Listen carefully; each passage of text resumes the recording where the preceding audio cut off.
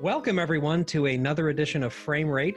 We are here to talk about a movie that just dropped a matter of days ago, and it is a pretty big deal because it's a new film by Charlie Kaufman, one of the most successful avant-garde surrealist filmmakers outside of David Lynch of the last 20 years in Hollywood, I would suggest. And this movie just came to Netflix. It's called I'm Thinking of Ending Things. It's based on a novel.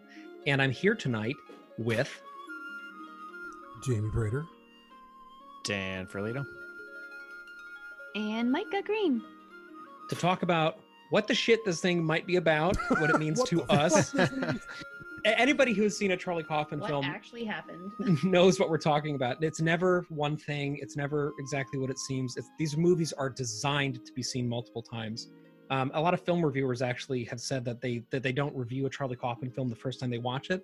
They wait to see if it holds up a second time and what they notice about it the second time through. So I think all of us have seen it only the one time so far. So we'll see if it feels different the second time. But this one, I have to say, compared to some of his other films, really hit me, I think, the way that, and maybe not the way he intended, but it hit me in a very direct way this very first viewing. And I want to unpack some of the reasons why. But before we get into it, why don't we start off with Jamie? What is your history? Which of his other films have you seen? Are you a fan of his, or where does he register for you? I love this question. Patrick wants to know. This is a Patrick question. I'm very familiar with his films. I will admit that I could not watch Eternal Sunshine of the Spotless Mind all the way through. It lost me. I've tried it twice. Not that it's bad. It got too crazy. I do love the Meryl Streep film. What's the Adaptation? Adaptation. I thought it was fantastic. I am familiar with his work. I love him as an artist and a writer. So yeah, I have a deep appreciation for his films, but his films aren't for everyone, for sure. And they're heady and they are not, they're a lot to consume. They're a lot to process. So that's my experience with Charlie Kaufman. How about you, Dan? What's your background with him? I think, as I often am, I might be the amateur in this category. I believe that I've only seen Eternal Sunshine, which I love. Also, I learned, kind of doing a little research for this, that Charlie Kaufman's only directed and written a few things. He wrote a lot of films. Eternal Sunshine's a good example of something he did not direct, but he wrote the screenplay, etc. So yeah, I really love that film. I think that, and I've seen Being John Malkovich. I'm sorry. In fact, I was just rewatching it the other night. Me too. So this is only my third film of his that I've seen. I've listened to podcasts about adaptation. It sounds really cool. I want to see it. I just haven't gotten around to it yet. And yeah, Malkovich it's a trippy, weird movie, but I really like I think that there's something about, what's the Royal Tenenbaums director? Wes Anderson. Yeah, Wes Anderson. Thank you. There's something about Wes Anderson's like whimsy and surrealism that I dislike. I appreciate it. I get why people like it. It's just not my jam. Whereas Charlie Kaufman, I do like it. And actually, Eternal Sunshine kind of holds a special spot for me because I think it's the most Phil Dickian science fiction film that I've seen that's not a Philip Dick story. Like, if I had to guess, I would have guessed that Philip Dick wrote it. Just the way that it's about someone's brain being manipulated, and yet that person is telling the story. And so inevitably the story sort of has these strange gaps and weird turns, because it's like someone with a mental illness trying to tell a story, right? And you're including that mental illness in their story. It's kind of like that. And so that I feel like that's a very Philip Dick kind of concept, and the way he writes and the way he used to write on psychedelics a lot, it kind of like matches that. I should say, Dan, I don't know if you know this, but he cited Philip K. Dick multiple times as one of his biggest influences. Yeah, I'm not surprised. Yeah. I mean, I read A Scanner Darkly after really, really loving that film, and that film is really, really faithful to the novel, and the novel just reads like that as well, where you're like really in someone's thoughts and in someone's head, and a lot of them are trippy and on amphetamines or psychedelics, and you're like, what the hell is going on?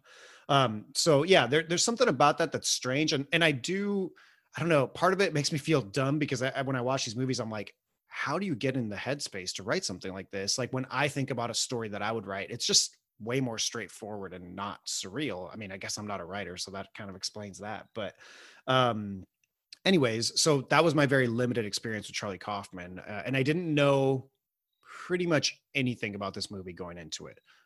It left us with a similar uneasy feeling to the way Villeneuve's Enemy makes you feel. So I found some similarities with that film. But anyways, I'll pass it off to Micah. But before Micah says anything, Patrick was sending very manipulative texts last night before we recorded this.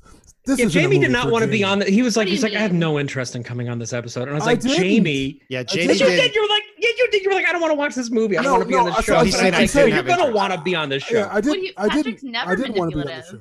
What do you mean manipulative? Well, the trailer, to be honest with you, I don't think I realized it was Charlie Kaufman until a couple days after you asked me. And then I remember seeing the trailer, and the trailer is nothing about what the movie's about. The trailer is like nothing. That trailer is a trailer for a regular drama, whereas this movie is a completely different beast. Anyways. Here's how it works. Either Patrick's Jamie... reverse psychology worked on me. I believe I said it's not really a Jamie movie. I think it's more of a Dan thing. We can talk about it. It's okay. And Jamie was like, bitch, you're not going to win this one. And then he was like, okay, I'm really getting into this movie. And I was like, yes, it worked. Because I knew you would love this movie. And I knew this is something you could have a lot to say. I don't know if I love it, but we'll talk about it. You would love talking about it at least. Anyways, Micah, what did you think? And what was your background? Okay, so I, like you, Dan, have also only seen 3 of his films. I've seen Eternal Sunshine of the Spotless Mind.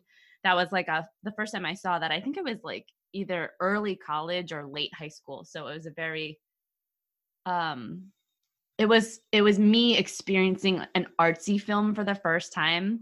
And I loved it. And I also really didn't understand it. And the other thing I saw was oh my gosh. Synecdoche? Yeah, I can't say it. Synecdoche, New York. Yeah, not Schenectady, New York. Synecdoche, which also it really blew my mind a lot. And I sit with it like you do, Jamie. Like, I don't know if I love it. I definitely don't hate it, but I don't know if I love it. Hang on, I just got to hate on East Coasters for a second. You're telling me that Synecdoche, New York is pronounced what? It's Synecdoche. All right, hang on. There's many levels of dumb about what you're saying, Dan. Hang on. Okay, Mr. West Coaster. Okay, so there is a town in New York City. It's a city of like 60,000 people in upstate called Schenectady. So CSCH. Yeah, I'm not going to spell the rest of it because I can't. Schenectady, New York. Synecdoche, New York is a play on Schenectady where the film takes place, but it's also a play on the literary term synecdoche, which literally means, or I don't know if it actually translates to this, but it means a part of a whole. So it's using part of something to represent the whole of something. So saying, for example, sails, like saying, there were sails on the ocean, as opposed to saying like there were boats on the ocean. You're using a part of something to signify a larger thing, Like I said, I'm too dumb for this, but let's let Micah continue her point. Anyway, I guess so I've seen that, and I've seen this.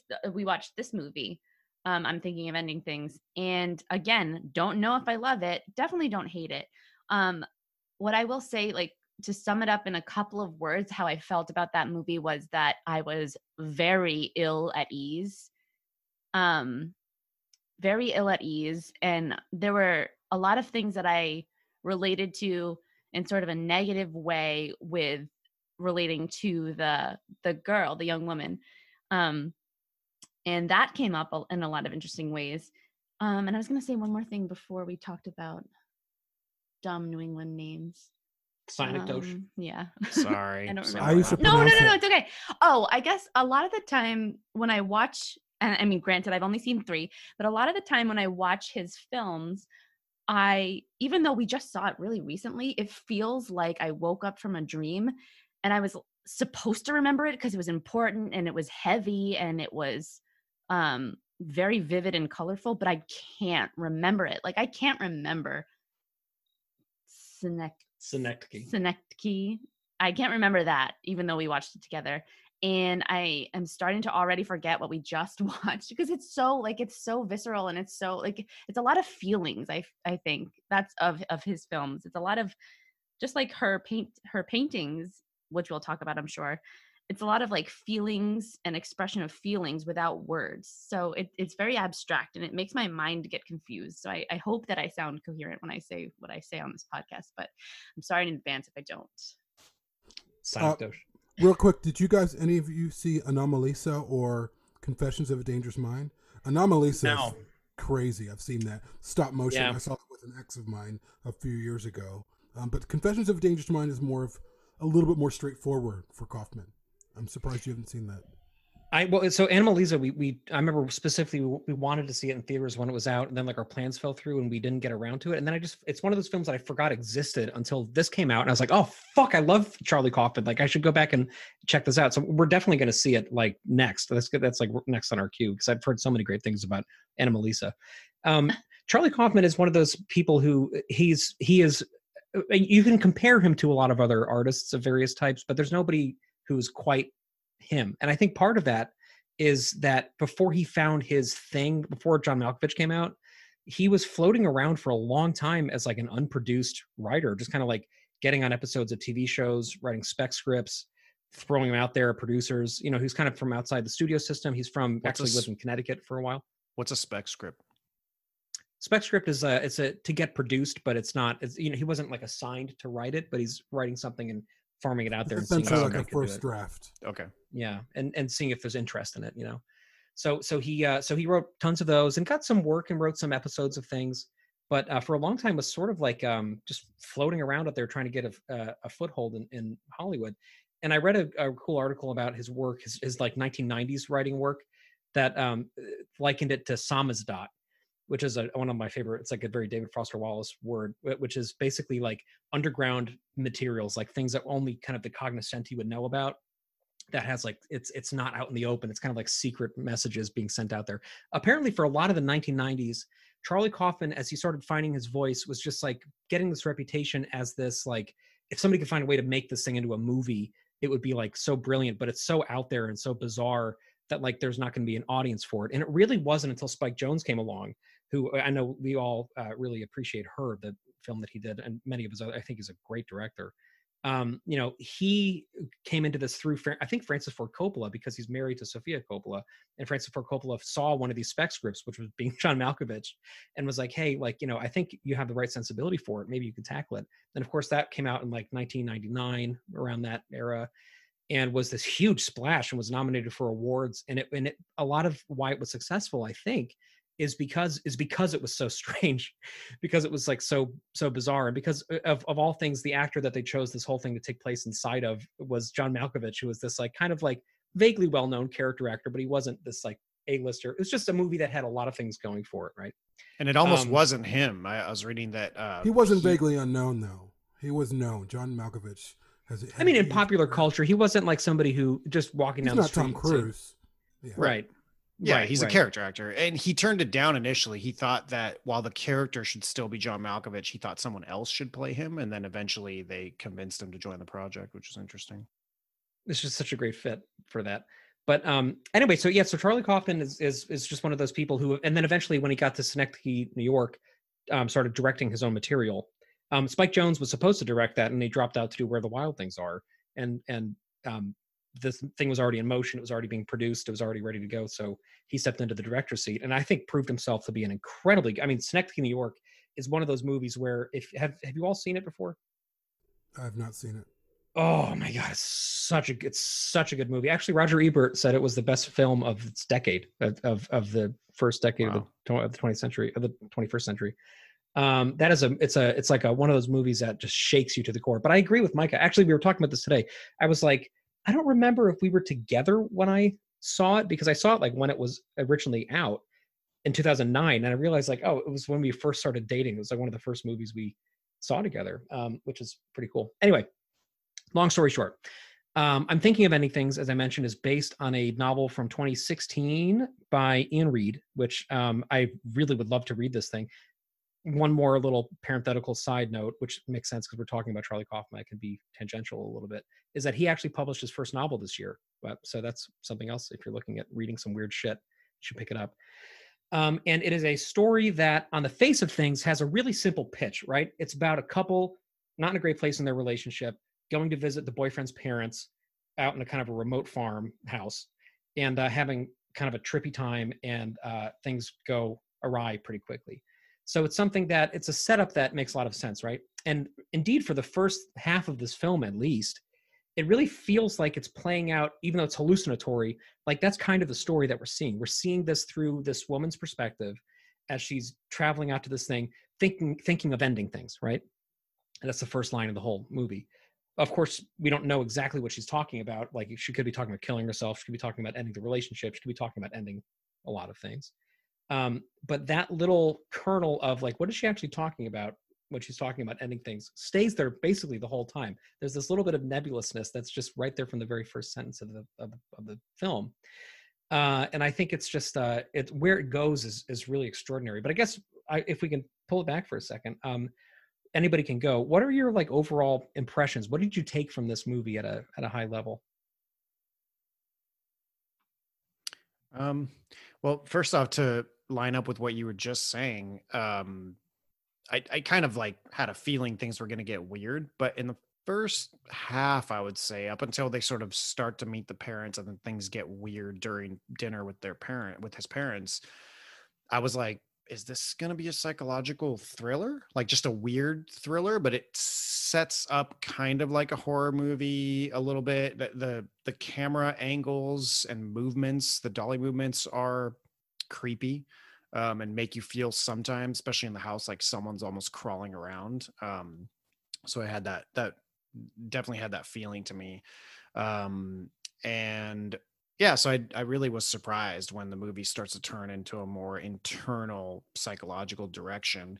And it's interesting because you don't really know, while the woman is narrating a lot of it, you don't really know who the protagonist is or once you figure out you're in someone's mind, basically, it takes a second to figure out whose mind are you in, until you realize that really Jake / the janitor is the main character whose mind the story is coming from. But in terms of things that left me with, it just kind of, it's really interesting. I read a little bit about the differences between the novel and the film too. And like some of the narration is different and a few of the events are different, but it mostly follows the same timing. It really felt like a realistic portrayal of what long-term depression and isolation can do to someone and what they can feel like in someone's head. Being that the story is written from this janitor's perspective, and it's very obvious as the story moves along that kind of there's a melancholy to it, and that it feels like some of these are representations of like the regrets the janitor has about things he missed out on in his life, women he didn't date, etc. And so it kind of, and I think we've all had moments like that in our lives, and it just kind of, so if you can relate to that type of depression or isolation, and again, 2020 with the pandemic, I'm sure there's lots of people, including us at different points, and I'm sure have felt that way.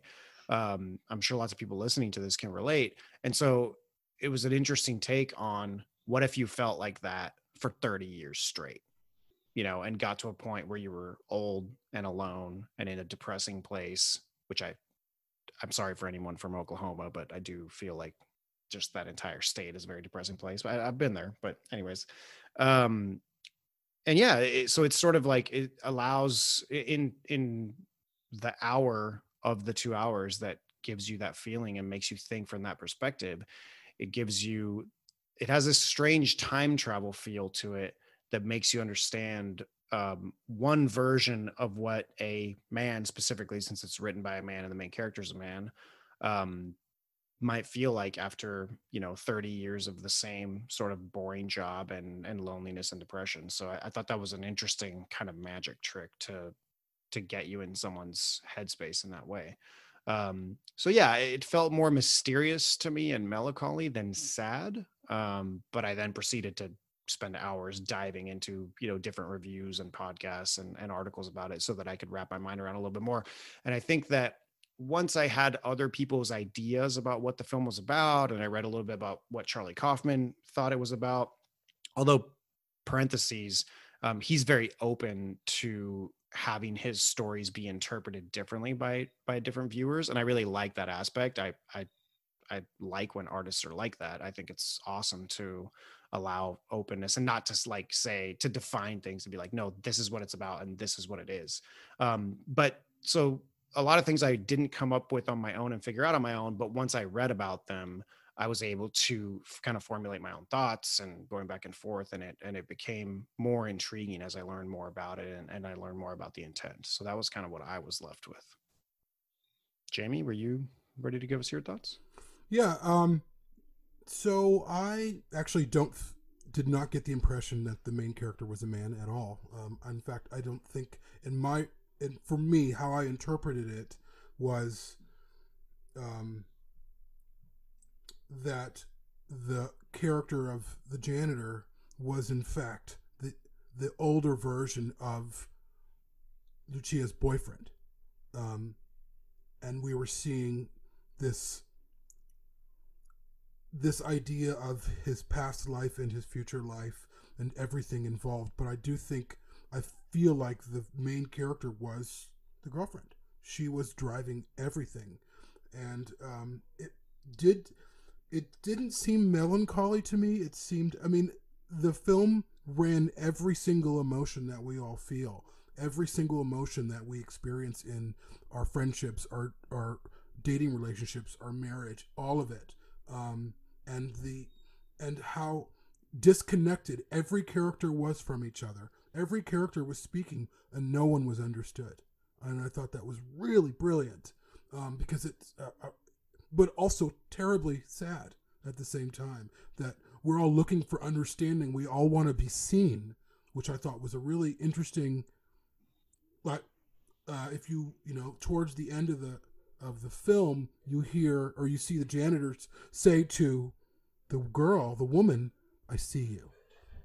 And that seemed like the struggle for every character. They wanted to be seen for who they were. And no one was, because no one's paying attention. No one's really listening. No one wants to be touched. No one's really hearing. They're hearing snippets. And I thought it was completely overwhelming in a terrible sense. I don't mean terrible like bad, but it was emotionally draining and overwhelming.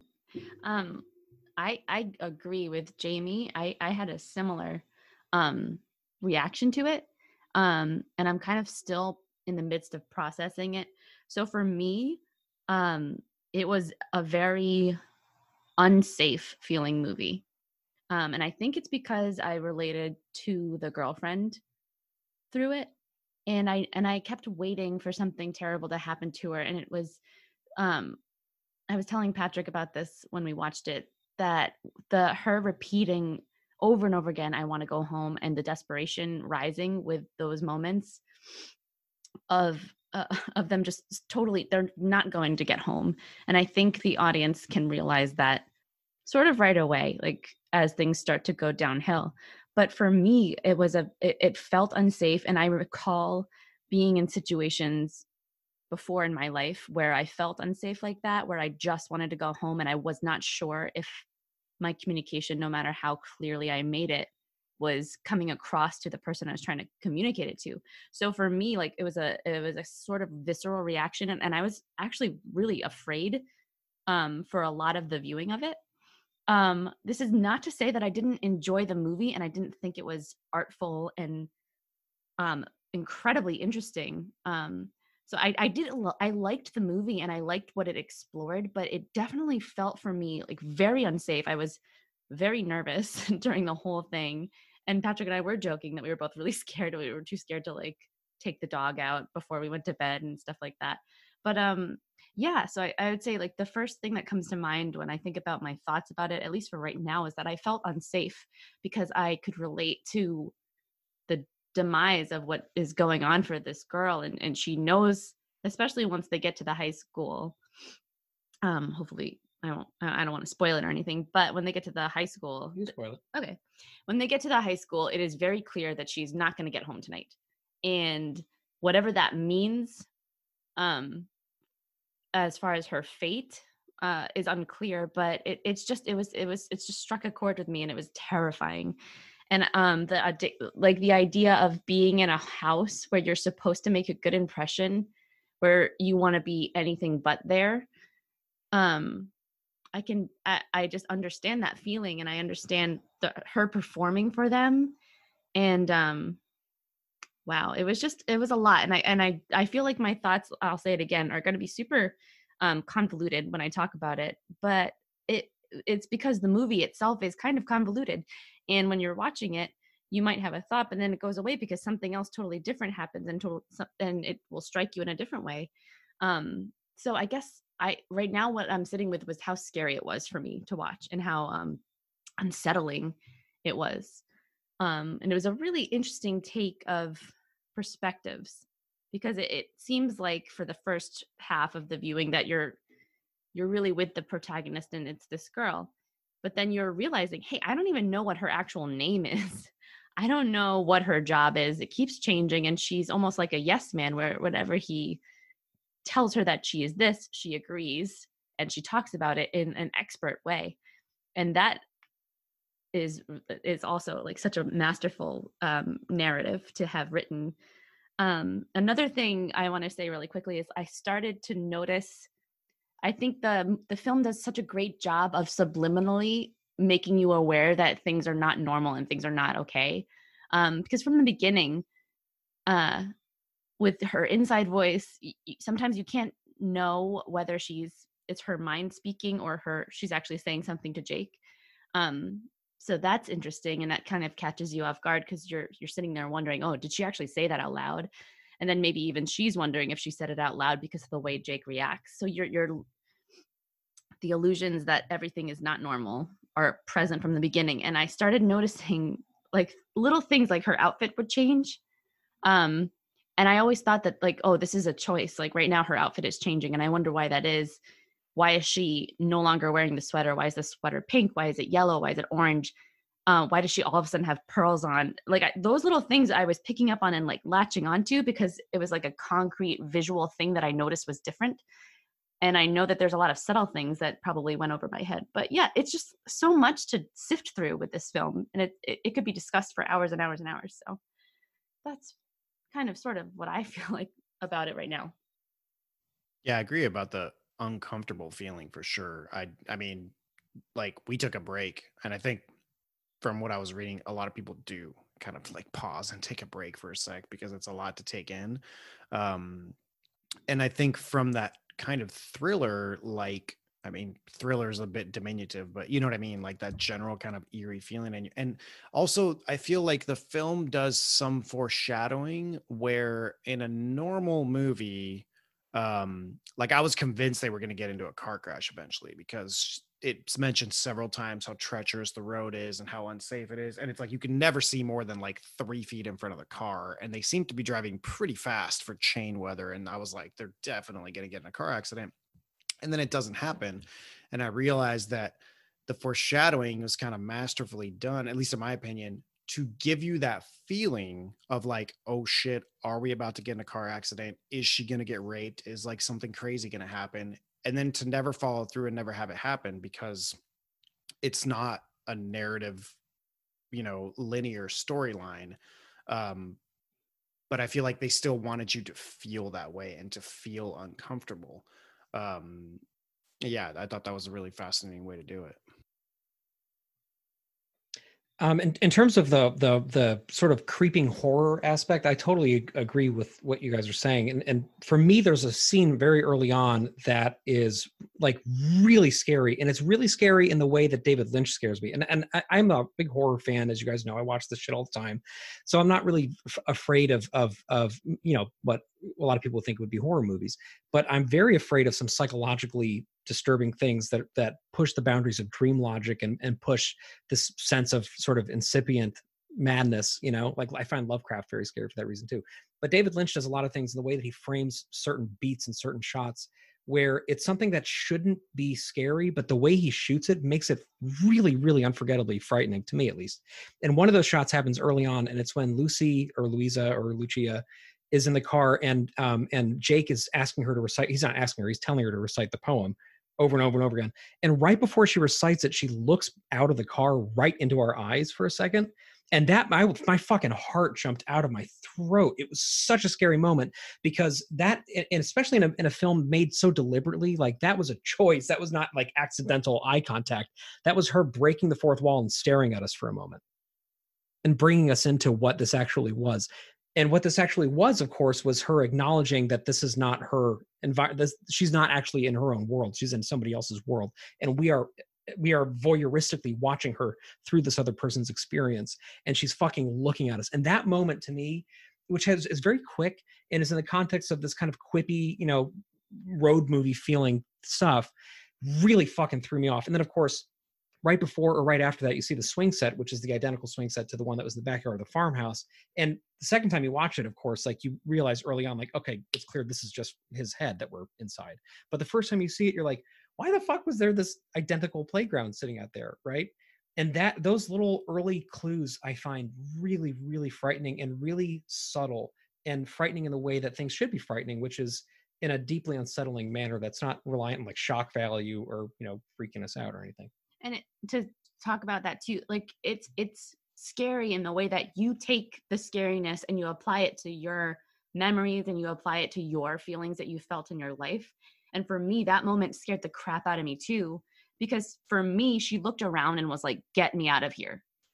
And it was very animalistic almost, the stare that she had on her face. Like you said, it's not her world. She's not in control.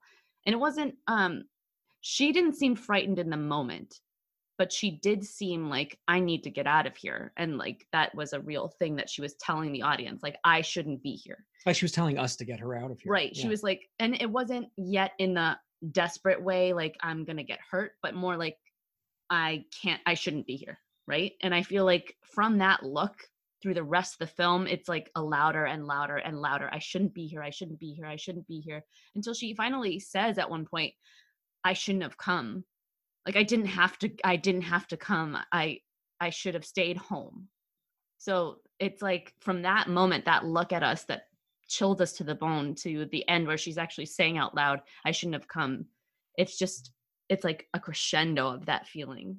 So it's so scary. And I want to toss it back to Jamie, but before I get into too much more about what I think it's about, but I just want to mention something really quick that Dan had brought up about how they were traveling very fast in the snowstorm. Because this is something, Micah brought this up actually while we were watching it. She's like, are they even driving? Like, are they moving right now?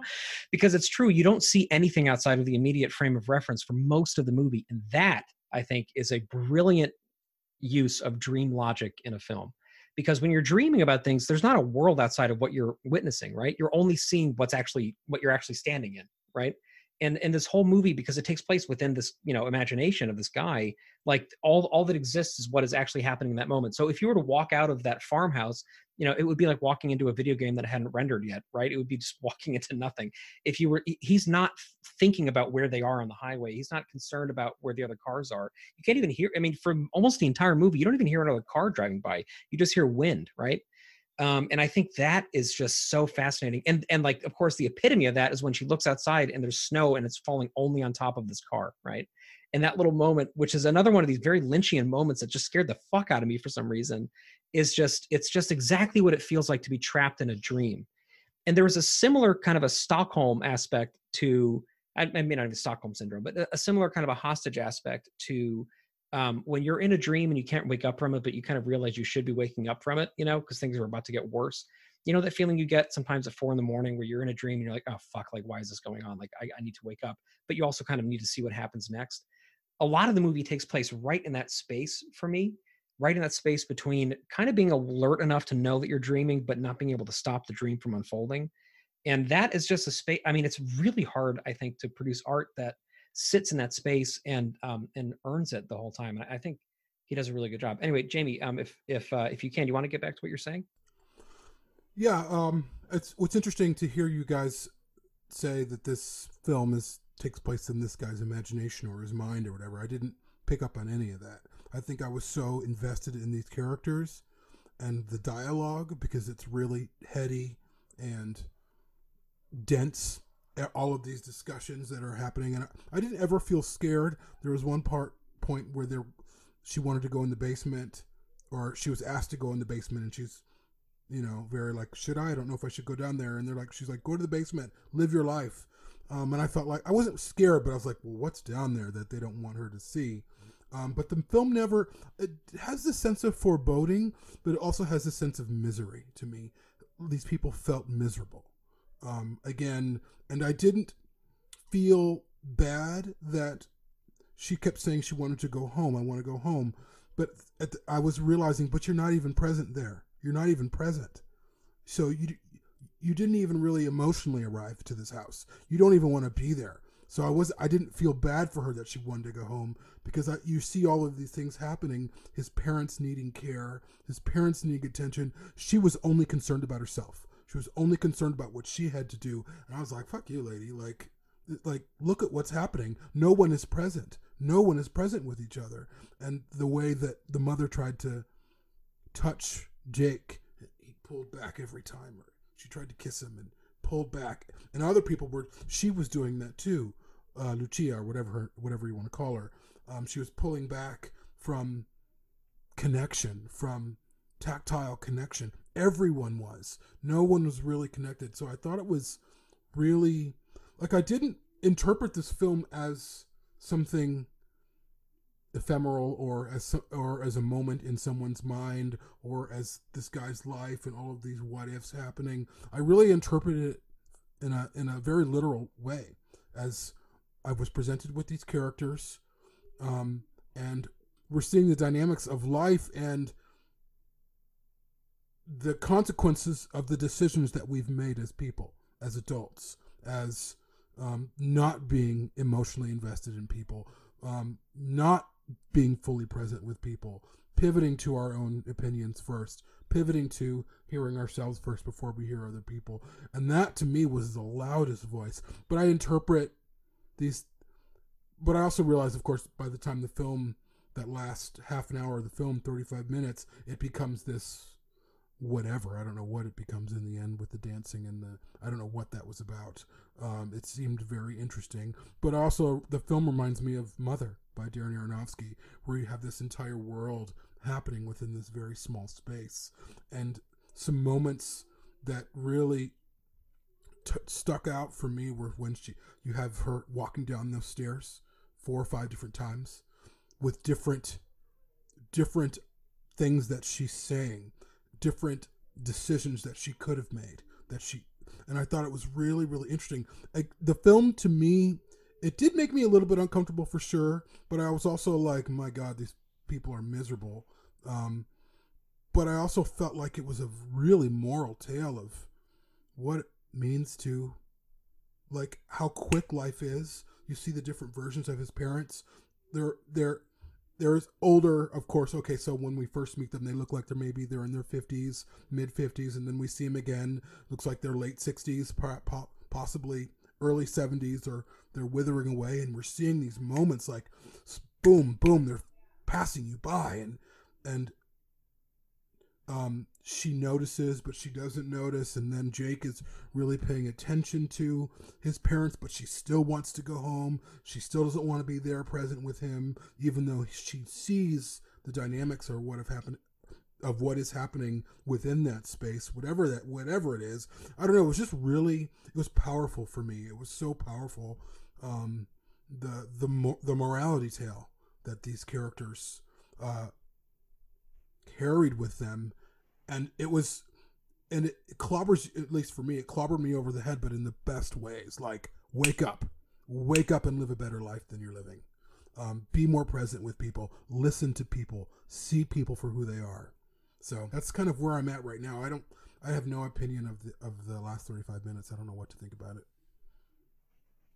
That's interesting. I'm sure we'll talk about that, and we'll talk a little bit about the cultural references. I mean, I had to look into Oklahoma because I've never seen it. I don't know the plot, etc. But I want to follow this thread that Jamie started, since it's going to be different, I think, from the rest of us.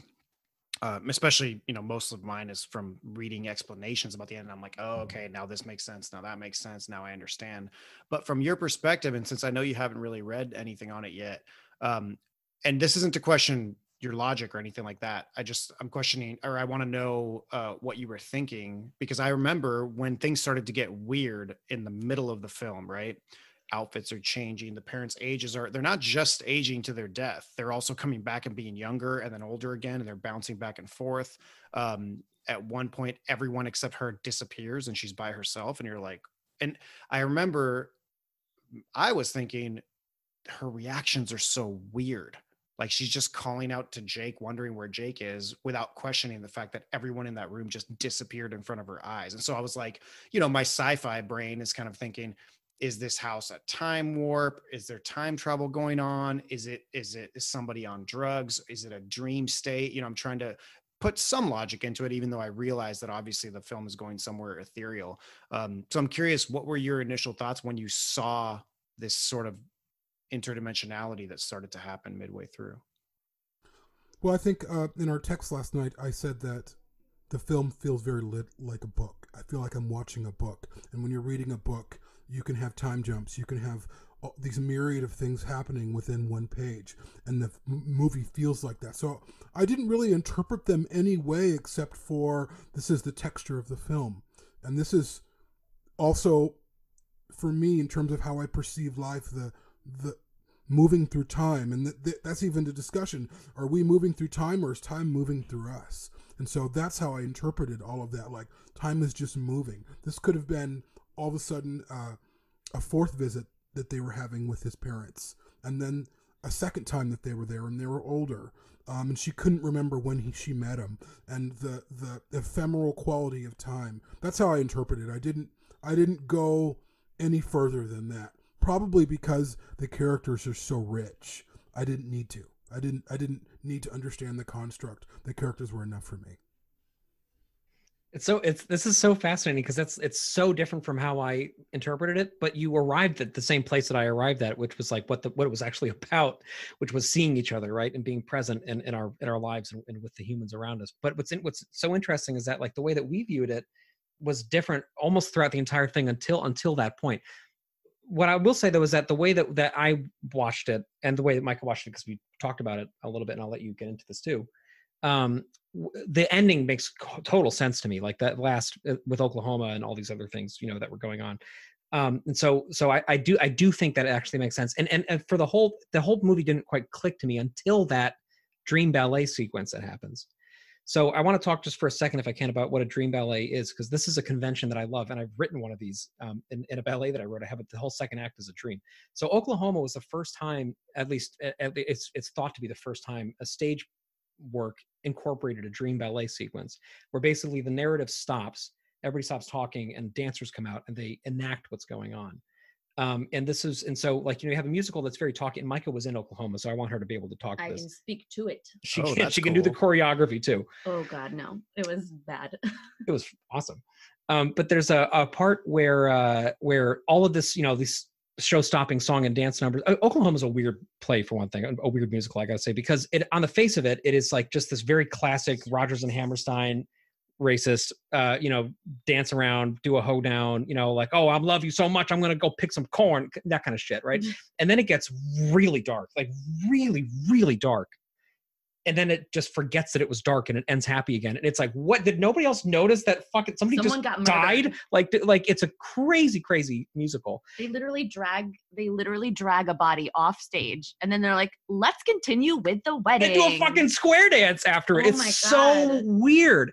But in the context of the play, like I said, there's a dream ballet sequence where all this kind of showbiz song and dance stops, and it becomes something way more ephemeral and strange than that for a few minutes.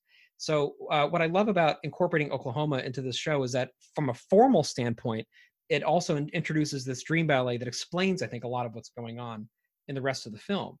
And it also makes it even more confusing in some ways because, the protagonist, if you're looking at Jake as a protagonist, or if you're looking at Louisa as the protagonist, they get rent asunder by this evil janitor who, by this point in the film, everybody watching it is thinking, oh, that's Jake as an old man.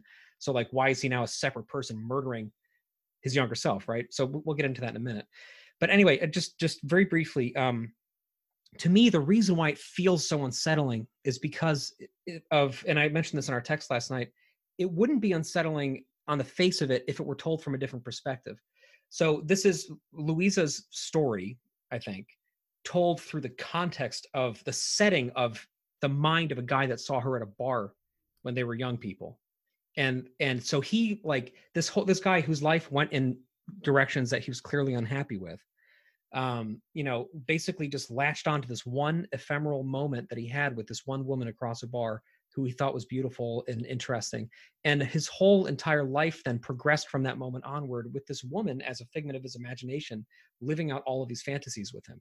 And this has become the way. So as he's sweeping those hallways and as he's going about all the, quotidian, banal things that, you do as a janitor, right?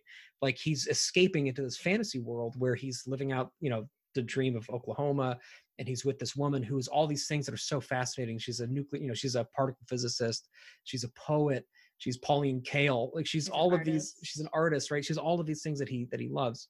And so she becomes his excuse, basically, and his crutch for living a very inner, very poor life.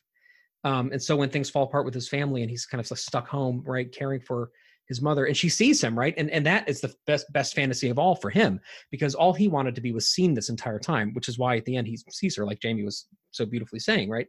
Like, this whole time, like, so as his fantasy construct, she sees him. And that, if you think about it, like, they never have sex in this thing. It never gets like particularly intimate. It's basically just, he's not alone. Like, it is just that he has somebody who's there to witness him, right? But the one thing I want to touch on briefly that I'm thinking about is, it reminds me of my grandfather, who I've named for, Patrick D'Amico, who was my mother's father, who died when I was 2. And in those 2 years that I had with him, who I have no memory whatsoever, he and I were inseparable. I had a different name when I was born. I was born Andrew.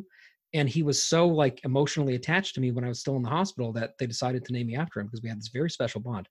So I have no memory of this guy at all. And no memory. I have a few photos of him. I have some stories of how loud he snored and things like that. Like, I have some sort of constructs of who he was, but I don't have any actual internal knowledge of him. But he has lived in my brain now for 30 years, more than that. Since he died, these stories have been being told, and I've been seeing these pictures that I see of him come to life in my head, and I have him as a companion in my mind. But I don't know what his voice sounded like. I don't know if that was actually who he was. And he's been there for my entire life. So my point being that when a figment of your imagination like that has been there for that long and has lived with you for that long, I think what Kaufman is saying here is that they start getting some degree of autonomy over it. Especially, I think, if you're an old man who is having some, panic attacks and is having apparently some mental breakdowns and already losing a grip to a bit. Like, I think it'd be very easy for his imagination to start taking on a life of its own. So her moment of agency, which is first signaled by her looking at us, watching her, I think that is a really frightening thing for him.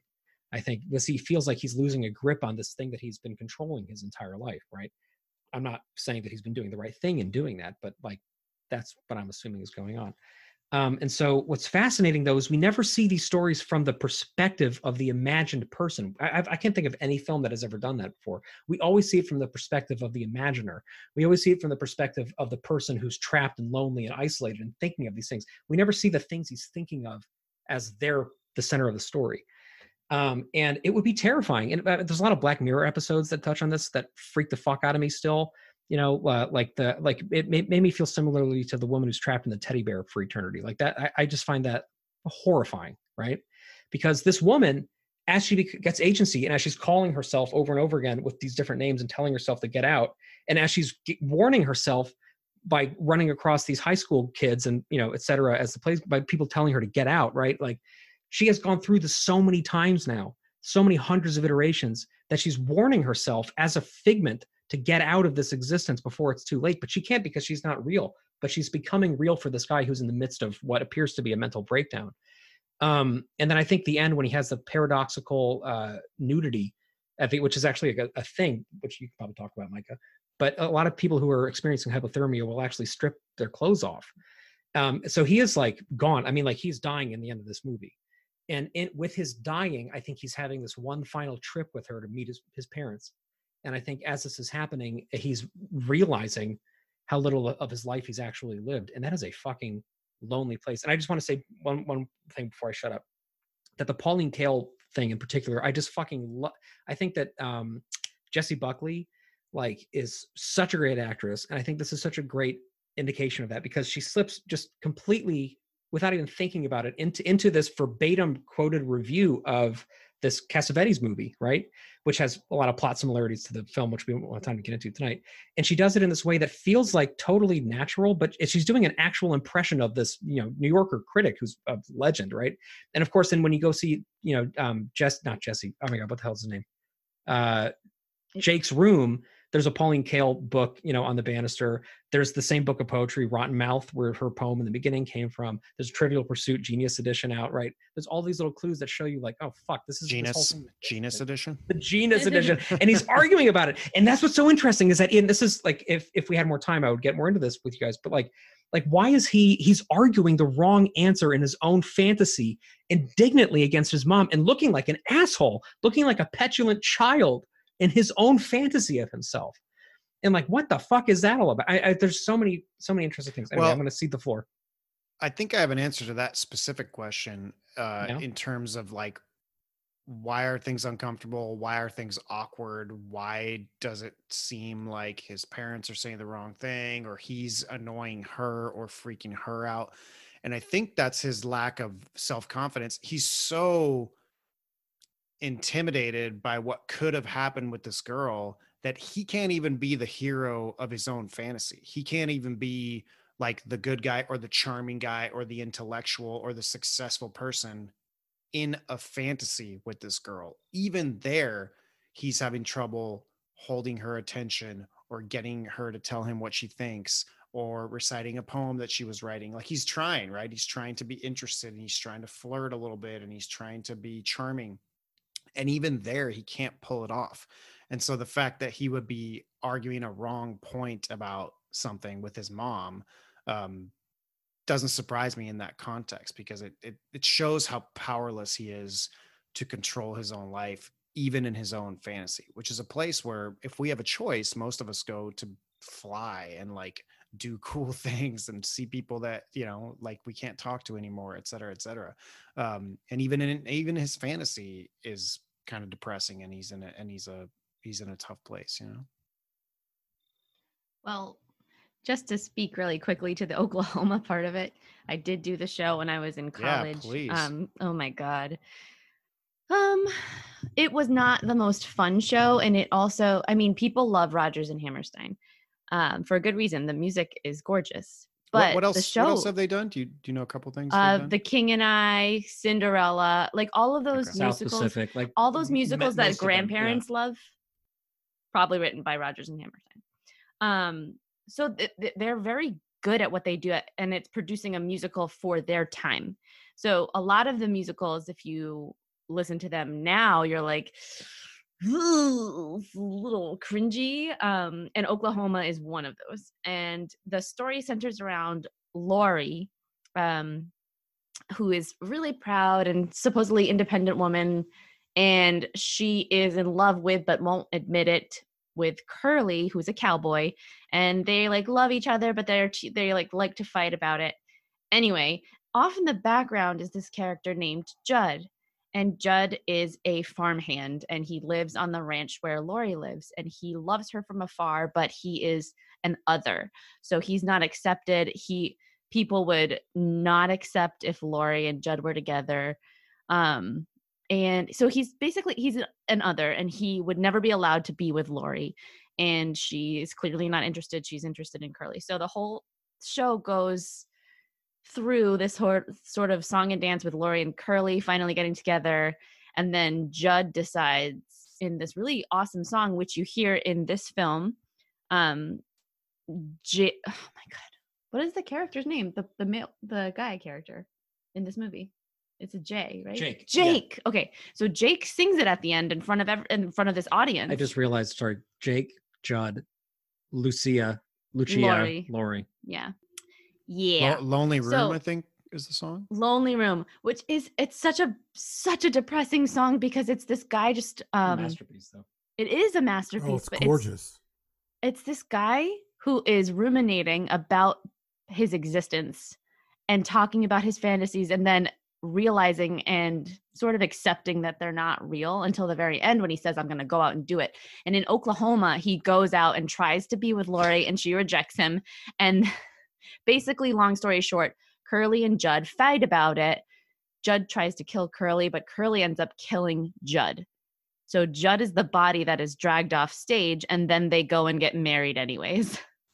They like don't talk about it ever again. Like there's not even a scene change. Like there's fucking blood on the stage, and they're like, literally, when we did it, we dragged the actor who played Judd off stage and continued. There's no scene. It just kind of ends. It's the end of the musical, and everyone's singing and in love, and they ride away in a just married carriage, and this guy has died. Like he's dead.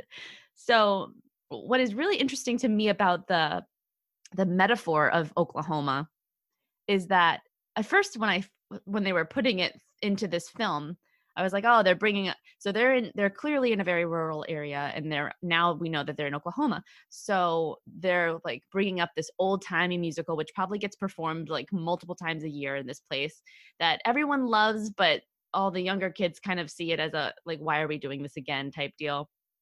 And then what we realized together, I think last night when we had finished the film, was that this person, Jake, he's Judd, right? And we know that, but he wants to be Curly. So in this dream ballet, and they do this also in the production, the actor who is playing Laurie switches places on stage in a dancey way with a dancer who is then Laurie. And then the Curly does the same thing, and then a Judd does the same thing.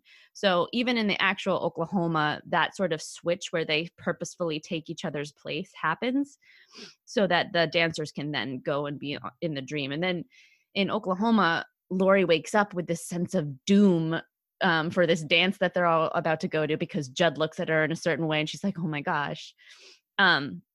But yeah, I think the whole meditation on that is that this man has lived his life as Judd when he really wanted to live it as Curly. And like you said, Dan, he couldn't do it. Like even in his fantasies, he could not be Curly. He couldn't be charming. He couldn't get the girl that he wanted.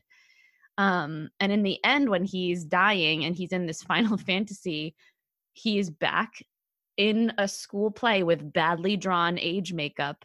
And everybody who he wants to be there is there clapping for him and crying. So actually now I'm kind of thinking maybe, and this might be totally off, but like, what if he is then kind of accepting himself as Judd by performing that Judd song at the end? In a strange way, in a kind of sad way, he's like accepting, okay, I've lived my life in this way, and that's the best I can have as I exit this life. Well, and also Judd had just killed Curly in his dream ballet, right? So it's already Yes. flipped. So Judd is actually the victor. So his Nobel Prize speech from the perspective of Judd is the winning one. Yeah. Which is also from A Beautiful Mind, by the way, the speech that he's saying at the end. Right? Oh, yeah. I didn't realize that went over my head. But yeah, so I forgot to say, and in the dream ballet in Oklahoma, the musical, in the dream, Judd successfully kills Curly and carries Laurie off the stage. So that is like what she thinks is going to happen. But in the end, what really happens is that Curly is able to sort of get the knife that is being wielded against him and have Judd fall on it. And then Judd is the one who dies. But it's interesting. He sings that song in sort of the beginning. So it's like I don't know. It's a very interesting metaphor that they chose to have Judd himself when he's his Curly vision, because right, he's the younger version of himself, Jake is, and he is Curly in that moment, but they flip it around with the age makeup, and then he has accepted his role as Judd. But he accepts it in the earlier Judd, where Judd is for the only time in the entire musical feeling inspired and off to go like live his dream. But that's so sad because it's at the end of this person's life. And he kills himself, which is the fucking crazy thing. Like he's killing his younger self. Yeah. It's not somebody else. He's killing himself. Is this ending successful to you? Or let me rephrase that. Does the ending work for you? That last for me, 100%. Oh my God. Yeah. I was crying. And I think especially just one quick thing about it that I want to talk about in terms of dream logic. The age makeup for me was like that said everything that needed to be said, because you know, clearly the people making the film have incredible prostheses available, because you see the actual aging going on throughout the whole movie. Yeah, so like, the aging makeup of the parents was so good. Oh, it was incredible, wasn't it?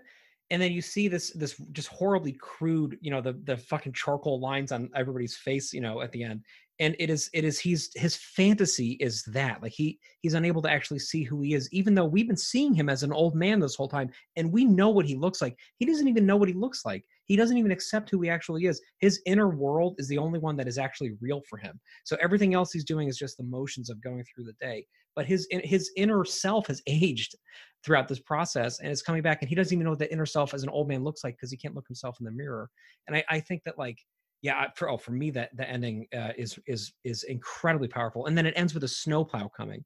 You're right. So after the credits roll, you hear scraping in the parking lot, and like, oh, they're going to find this naked old man sitting in a car, and have no idea that he's more than that. Like, that his life was this incredibly sad, depressing, but many varied and extraordinary internal life. That at the end leaves nothing behind but a carcass in a parking lot. It's just is interesting. But what about you guys?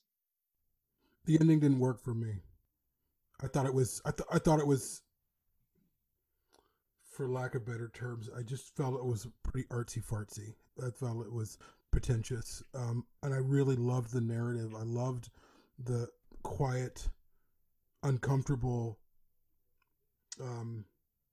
pace of the film, and then it turned into this like thing, and I felt like tonally it's just this big huge shift, and I wasn't ready for it. And I'm not saying it wasn't successful or it wasn't good per se. I just felt like it turned into this different movie at the end, and I wasn't ready for it. And it's so allegorical. It's so like, okay, we're gonna do this, and it's so sort of New York pretentious art scene to me. I'm not saying that it is. That's how I perceived it.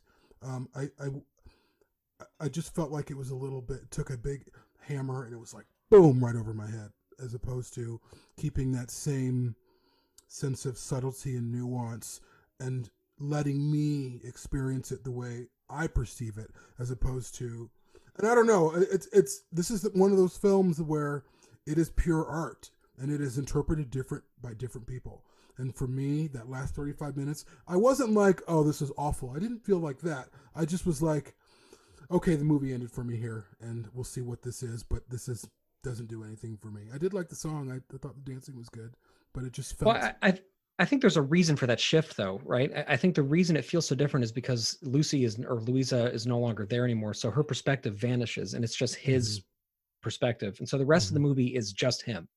And what you see is something that is way more over the top and way more nuts and way more subjective for him, I think, because we've lost her perspective. So all we are seeing is his, dilapidated mind, I think. Potentially paralleling the actual moment in which he's dying, meaning that all of this, like taking his clothes off and the stroll that he takes with the cartoon pig through the school, the cartoon, what's the name of the Dairy Queen? That's Tulsi not the Dairy Town, Queen? right? Tulsi Town. Yeah. Seeing that through the... Yeah, very, very, very creepy. They did a really good job of doing like a 80% believable old school cartoon like we've seen many times. Kind of like, it reminded me of Cuphead. Patrick, have you ever seen that video game? It's done in like... I love Cuphead. Yeah, I play that shit all the time. Yeah. Right. So it's done in like, for people who may have not played it, it's a cartoony kind of platformer, but done in the style of like 1920s, 1930s, like Disney cartoons. It's called Rubber Hose Animation. Yeah. Oh. So like that original style, that it wasn't just Walt Disney. It was also like, the studio that did like Betty Boop and Popeye and things like that. Their animation is right in that sweet spot where cutesy becomes surreal.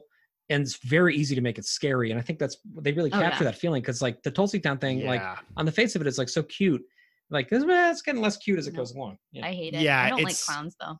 It's definitely, like I said, 80% just looks like an old cartoon and 20% has this underlying creepiness to it.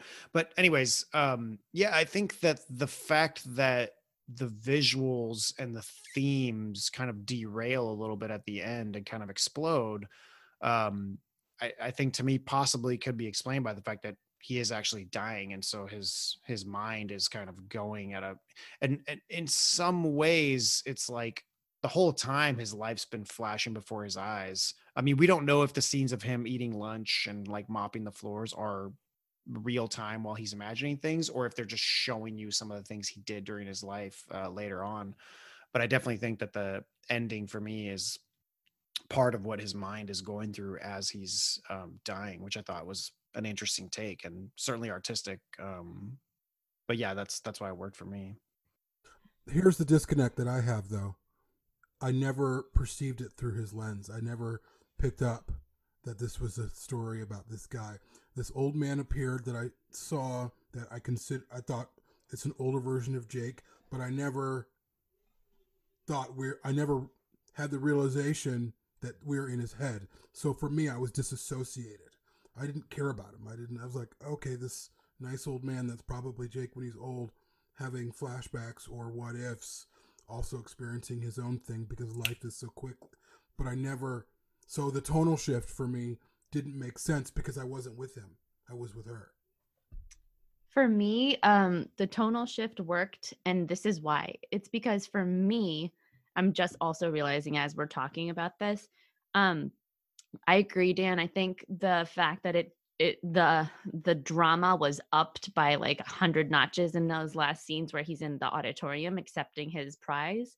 I think that could be explained by a dying mind and by the fantasies sort of collapsing in on themselves. So I totally agree with that. I think that's really cool. The tonal shift that you guys were talking about works for me because that shot of the car covered in snow where there's a dead naked guy in it, that is the only real thing that happened. That is literally that is the only fully real moment in the movie, I think. And I think it's meant to be like a shock because you're like, this is actually from the outside of his mind. Because even when you're with him as an old man, he's hallucinating and seeing things. He's talking to figments of his imagination. So that none of that is fully real, even though you may see some little snippets of him eating lunch or mopping the floors, and that's real. That might be really happening. But this he's dead. So the the scene at the very end before you see the credits start rolling, I think that is the only actual real moment because we've been snapped back into our own bodies. We're not in this guy's mind anymore. And it's just like, wow, okay, aftermath. This is real. And this snowplow is about to find something horrible that is going to change their life. So for me, it was like, again, another unsettling image because we know what's in that car, but no one else who didn't watch the movie would know. And it's, yeah, like I think that's the only actually real shot, quote unquote, of the film. And you can tell, I think, because of the lighting, and this was something that Kaufman uses throughout the whole movie, I think, to signal shifts in the character's psyche, which is that there's like some sort of a light change. So like before everybody disappears from the room in that early scene, the light goes from like a blue color palette to a white color tone. And this happens throughout. There's like some sort of a tonal light shift or a color shift. And then that signals that there's something new happening. At the end of the movie, which it doesn't smash to black, which is also really interesting, right? Like most films will smash or fade to black and there'll be some sort of a pause, especially after sort of a cerebral, intense movie like this. It'll be silent for a while and then like lights will come up, right? And we'll see like the credits. But with this one, this one is just, it's daylight. The color grading is totally naturalistic for the first time in the whole movie. You can see everything. You can see trees, you can see birds and shit. You can see the world that is more than just this imagined spotlight that he has going everywhere, right? You see everything and you see it very naturalistically. So I think you're right. I think that's the way of indicating it. And I also think though that the only honest moment in the whole movie is when she tells him the last thing she tells him, which is that she doesn't even remember what he looks like. And that he was just, this guy that, they saw each other maybe when they were younger across of a restaurant. To me, like that's the only real thing. And then after that, after she's honest, she disappears because the fantasy is broken and she's telling him what she actually was, which was not his great lost love. She was just a stranger to him, but a stranger that gave him hope when his life was not giving him any hope. And the magnet-infested pig, which is voiced by Oliver North, which is brilliant. And I love how like as soon as the pig starts talking, it's just such like a warm feeling because his style of speaking is just so avuncular and nice. This pig, like, it's funny when you see the stain earlier in the movie, it's another one of these kind of like horror cues where you're ready to see something terrible. Like you're kind of ready to see a flashback of this horrible, writhing pig family, gouged out and bleeding with these horrible boils and shit. But the pig that was eaten by maggots was actually this like really sweet, not grotesque looking pig at all. It was just like him. It was just something that was kind of rotted from the inside out, and was like at the end of its life. And I think, there's so much more to talk about with this, but I do want to, keep in mind that this is a frame rate and we're trying to keep it relatively short. So if anybody have any final things you want to sneak in before we close?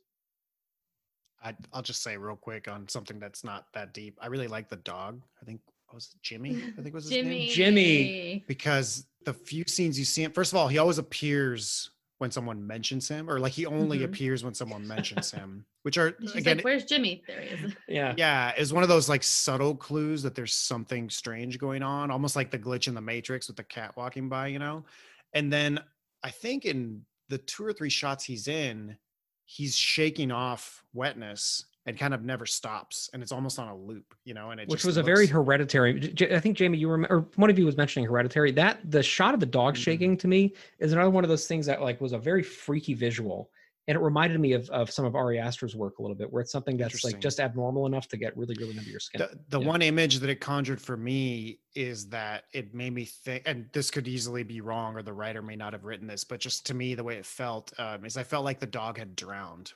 Like that's how the dog had died. And so that's because, you see the urn. So obviously the dog has passed, and it's an old childhood dog. But the fact that he's always wet in the scene and always trying to get this water off that he can't get off makes me feel like the dog maybe drowned in real life. Anyways, I thought that scene was really cool.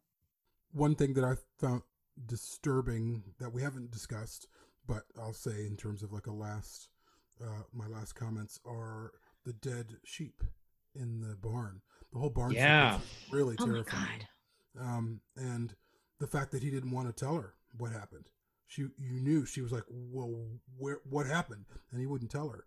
And it was interesting. And I didn't have this sense of, these people are crazy animal torturers or whatever, but there's this death and it's frozen and no one's dealing with it. No one's even talking about it. No one even wants to talk about it. And I thought, this is very interesting. And it's, of course, for her, it's a red flag. It's like, hold on, where are we? What's going on here? Again, it was just one of those moments in the film that I felt like was really profound. Quick correction. I think, Patrick, you mentioned Oliver North. Did you mean Oliver Platt for the voice? Is that Oliver Platt. Yeah, okay. Sorry. I was thinking Oliver North. Why would he? I know. I was like, they're wrong. What am I thinking of? Okay. Anyways. Sorry, Oliver Platt. Yeah. Also, Synecdoche, New York was in 2008. Patrick? We met? Yeah. 2008. Synecdoche. So I agree with you, Jamie. That scene was really disturbing for me too, with the lambs in the snow and the fact that he like really clearly didn't want to tell her what happened. That started me thinking, okay, like he's gonna hurt her, when I still was thinking of them as two like flesh and blood people. And I think that carried with me through the whole rest of the film. So I guess, like, again, I'll be repetitive and say, like, this film was really great, but it freaked me out so much. And I don't know if I love it, but I definitely don't dislike it, which is weird because I felt very scared for a lot of it and very uncomfortable. And I thought it was very interesting. I always love things with unreliable narrators. And I think that's really cool. And it could be like a study of the aging mind too, like what it remembers, and the fact that she is a figment of his imagination. So that's why he's remembering her sometimes with a yellow sweater and sometimes with a pink one and sometimes with pearls and sometimes not, and sometimes as a physicist. These are all things that he's putting on top of this figment and making her be this. And I thought it's just like, it's such a masterful and very fascinating thing to explore in a film for 2 hours. But it was a lot. It was a lot. And also the Robert Zemeckis short, we haven't even talked about that yet. God, but the fact that I don't get that. Like, I didn't that get was that. fucking so funny. That And was I hilarious. could not Totally get over calling that. Zemeckis out. It was a total like, fuck you, Robert Zemeckis, like in your feel good films where everything works out and life is great. Hey, I love Back to the Future. Well, Zemeckis was in on it. He because he's thanked in the credits of the film. So Really? it must have been like an in joke between the two of them. Yeah, but they got his permission. Yeah, I mean Kaufman did, like, he had nothing to do with it, but they asked his permission to put him in as the director of that, like, sort of. It's supposed to be like a rom-com. Rom-com, exactly. And Micah pointed out that the music is from Forrest Gump that's playing. Yeah, did you hear it when it says directed by when it says directed by Robert Zemeckis? It's like And I was like, geez. That was so fucking funny. And the credits roll for like 15 seconds before it. So I'm really like, what the hell was this movie? And then it, of course, was on. The last thing I wanted to say is The Basement, which to me is just like so interesting and could be a whole episode in and of itself. The first time they show that basement, it is so fucking unsettling. And one of the reasons it's unsettling, other than the way it's framed, is that the claw marks are on the outside of it, right? The claw marks are trying to get into the basement. And that was actually the moment where I stopped and I texted you guys. I was like, oh my God, this is scaring me. This is like really freaking me out. Because I had never seen that. I had never seen somebody clawing to get into the basement before, right? And I think that again is just a really subtle, horrifying thing, and it makes you wonder what actually was down there, right? So the whole rest of the movie, there's this, Chekhov's basement door that's waiting to go off, right? And then when it goes off, you realize that what's down there isn't anything scary, but it's just the only honest thing in the whole thing. So to me, this movie really is, we are seeing Jake's memory palace, right? Memory palace being how you your inner thing that you construct to put your memories in, right? And every memory palace has to have a safe in it. I don't know if you guys have ever like done any of this before, but when you construct a memory palace, as Sherlock Holmes does, you need to put something in a special room somewhere that you can retrieve that has like very, very, very high level important things in it. And usually you have to like have a little combination to it that you mentally keep, or you have to have like a specific key that you keep in another room that you have to go get before you can open that room up. And so it's a way of remembering complex information, right? The basement, I think, is that room in this guy's memory palace. The basement is where anything that actually hints at who he actually is kept. So that's where obviously his clothes are being washed. And that's where the artwork that was hers, was actually not even his. It's actually this other guy's art, but he's signing it himself because he wishes he could have done it, right? It's all of the little honesties in this guy's life are down in that basement. And so it makes me think like past Lucy's or Lucia's or Louisa's probably have been clawing to get into it to see what the truth was, have been trying to get down there to find out what was actually in the basement. And when she sees it, there's this moment of realization that you see that echoes through all these different iterations of her, I think, where she knows there's a point to that basement. There's a reason that she turns and she keeps looking at it and she keeps seeing it out of the corner of her eye. And I just think it's just a really subtle, powerful, frightening, true thing that, of course, once you realize what it is, isn't scary at all. The movie isn't scary at all, but it's also not scary, right? It's not horror, but it's not horror. And I just want to say, like, Synecdoche, New York, which Synecdoche, New York. I really recommend everybody listening to this watch because I think it's just one of the most extraordinary films I've seen. And it was commissioned as a horror movie by him and Spike Jonze. The idea behind this project was that it was supposed to be a horror film. And he came up with this idea that is nowhere near, I mean, you'll see it's even less of a horror film than this is, but the things that are presented in it, the ideas, the philosophical underpinnings of it are horrifying to think about because they're real, but because they're abstracted in this movie, you can see them for what they really are. And I think Charlie Kaufman is just the master of that. He's the master at taking these things that we are afraid to unpack in our heads that kind of sit and float around and being like, what if we make an entire movie about this thing and see it for what it really is? And what it really is often terrifying. Like what it really is often existentially threatening to us, right? We live our entire lives, and the characters allude to this in the movie, within the kingdom of our own heads. Like we have no option. We can be the most empathetic people in the world and have the most meaningful relationships, but at the end of the day, we have walls around our brain. Like we are stuck in this thing, right? Even though we branch out from it, and even though we make as many connections as we can, at the end of the day, when we leave this earth, like we are leaving this, right? And that is a fucking scary thought, I think, to a lot of us. That's the sort of thing that keeps me up at night. It's the sort of thing that, I find incredibly frightening. And this movie explores that just as many of his other films do, with a real grace and a real sense of romanticism and beauty. And I think that that's what his voice is. And it's just amazing that we live in an age where a new Charlie Kaufman film just drops on Netflix out of nowhere. And I'm like, holy shit, I didn't even know this was coming out. and it came out, and now I'll never forget it. And I don't even know if I love it. I really don't. I think I do. But I will have to watch it again and see. All I know is that I'm thinking about it like all the time, and that is the art that I usually care about the most. I don't even care if something is attractive to me, but I do care if it lodges itself within me and it starts illuminating things about life. So with that, we're going to leave you guys. Thank you, patrons, so much for sticking with us and being here. Thank you to our new patrons who will be getting a shout out on our next episodes on the main shows. And again, this is on Netflix right now, so you can watch it. And if you do, let us know what you think. Thanks, guys. Thanks, everyone. Thank you.